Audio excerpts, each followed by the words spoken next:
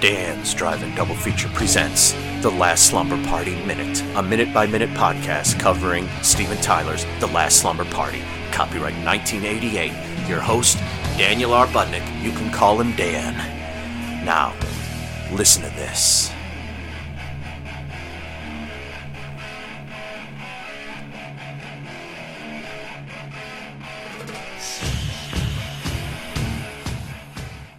Episode 18. Minute 18. Hey everyone, it's Dan. We left the gang, Chris, Linda, and Tracy, staring out of a kitchen window at Billy and Tommy, who are sneaking around the house wearing scary masks, and Chris is about to bawl them out. I can't believe how gross and immature you really are. Oh, shut up and let us in. Are you serious? Billy, I should call the cops on you assholes. Can't help it if you're on the rag. Gross me out! You guys are so disgusting. I think you'll change your mind in about an hour. Meanwhile, we're gonna go grab some brews, and then maybe we'll come back. Yeah, Linda, and we're gonna bring Scott back with us. No, don't do that. Why don't you make your presence known in a little more gentlemanly manner next time? Yeah, grow up, dorks. Screw you. We'll have to come up with something even better next time. Meanwhile, keep your motors running. We don't want them getting cold. He's such an asshole. I don't even know why I like him. Because he's so fucking good looking, that's why. Oh, yeah? And since when have you started taking inventory?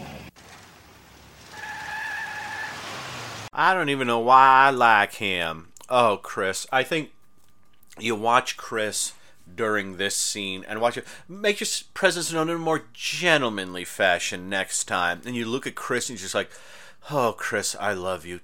Tracy and Linda are awesome. They have their charms, but Chris is just like, I just want to squeeze her on the numbers. You know what I mean? She's just awesome. So let's do the last few seconds first and then get back to the rest of it. The majority of this minute is the gal standing on one side of a sink inside the kitchen staring at the two guys who are looking in through the window. Well, they've just had their masks on and are being scary and stupid. And I do like that they ask, come on, let us in. And when they say, you guys are asshole. You guys are a-holes. And they say, well, you stay there. We'll be back in about an hour. We got to pick up some brews. And we're bringing Scott with us. Well, why did you ask to be let in if you knew you had to leave for an hour and come back? And white guys, an enigma, wrapped in a ugly shirt wearing a stupid mask. Well, okay. So, here we are. I guess that should be straight white guy. Sorry, everyone. I think that's a better qualifier, especially in this movie.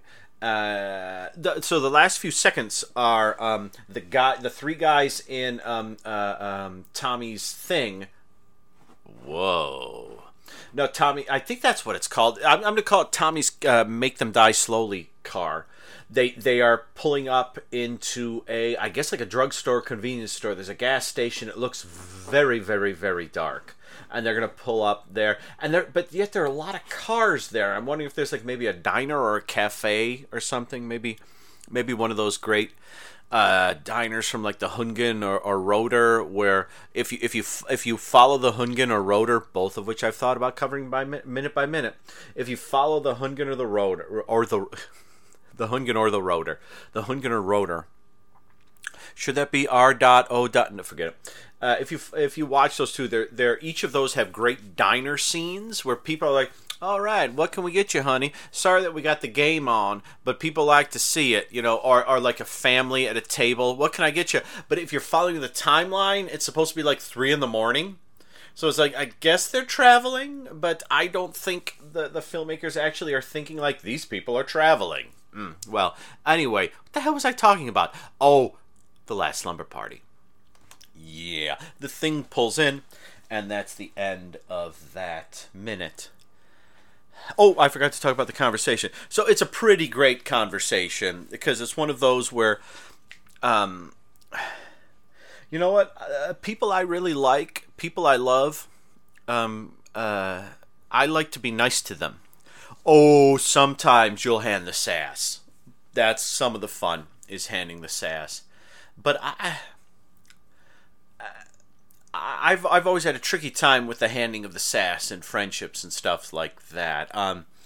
Like if I was in high school and like hanging out with someone who spent half their time making fun of me, but then declared they were my friend, I didn't hang out with them much.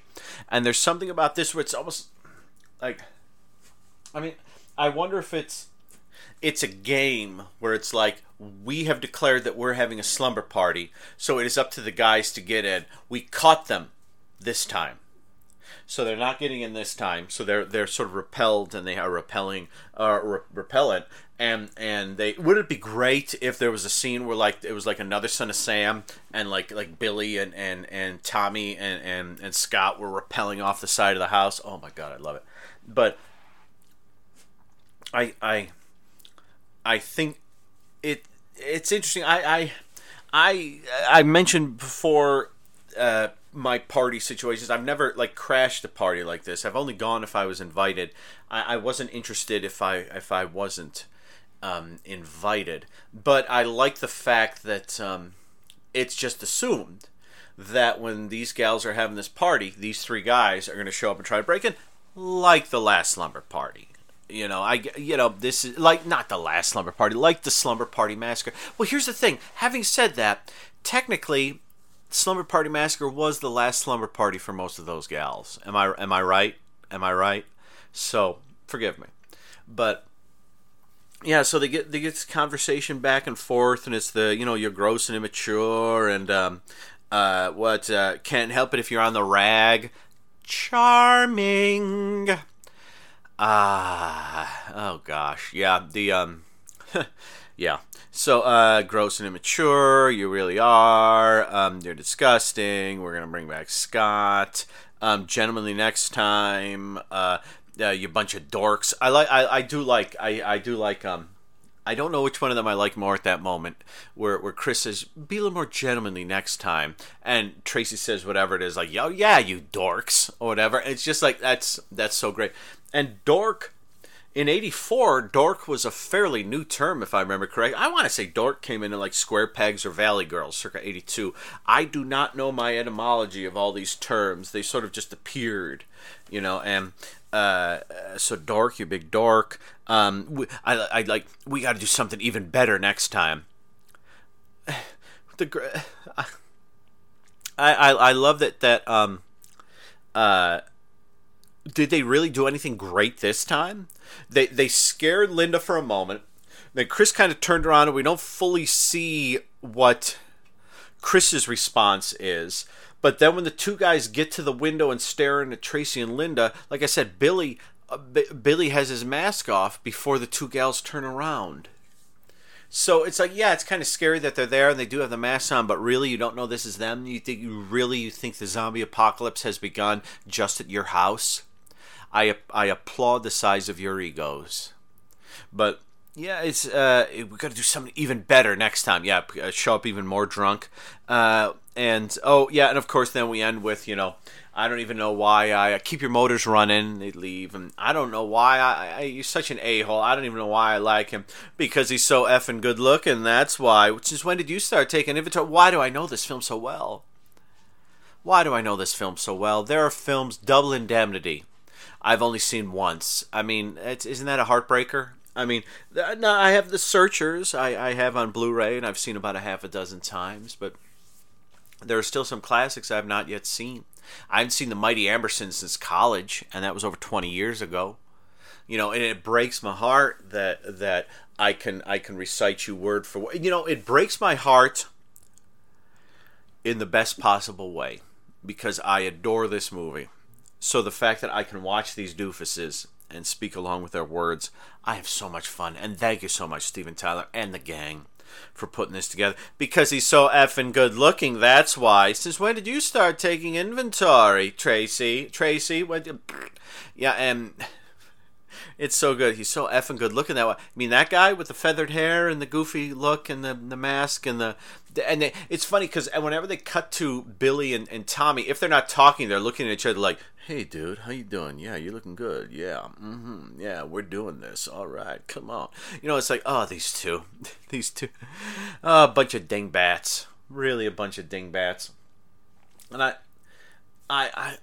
I really wish I knew what this was shot on, because well, I guess it could be film transferred to video. I was trying to think in my mind back to Iced, but Iced always looks pretty filmic to me, apart from those video moments. Whereas there are moments in this that sort of remind me of films like, say, The Night Brings Charlie,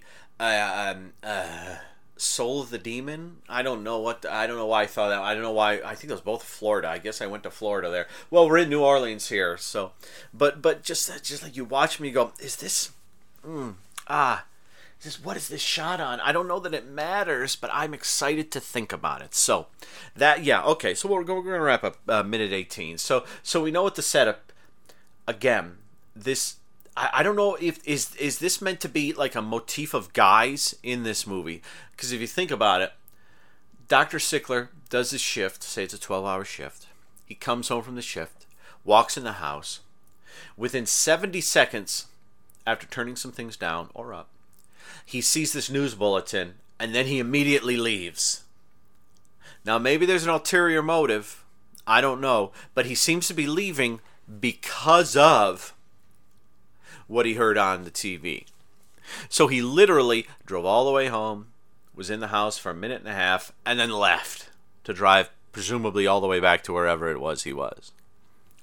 The guys get these masks, they put these masks on, they break into the backyard, they creep around, they scare them, and within 1 minute of doing that, they say, "We'll be back in an hour," and they leave, and suddenly they're in a parking lot going to buy some brews.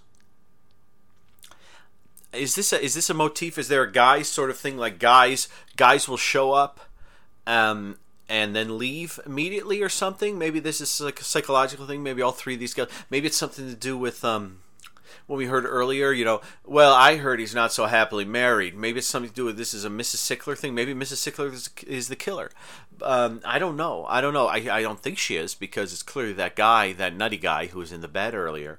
But maybe that's Mrs. Sickler. Maybe that's maybe it's just an appointment with fear kind of thing, and there's like some sort of strange spirit rising. I never understood that movie. There's some sort of spirit in an insane asylum, but they're also inhabiting something else, and they'll explode into leaves at the end of the movie. Spoiler, no one explodes into leaves at the end of The Last Slumber Party. Spoiler, you're going to hear this at the end of every episode of The Last Slumber Party Minute.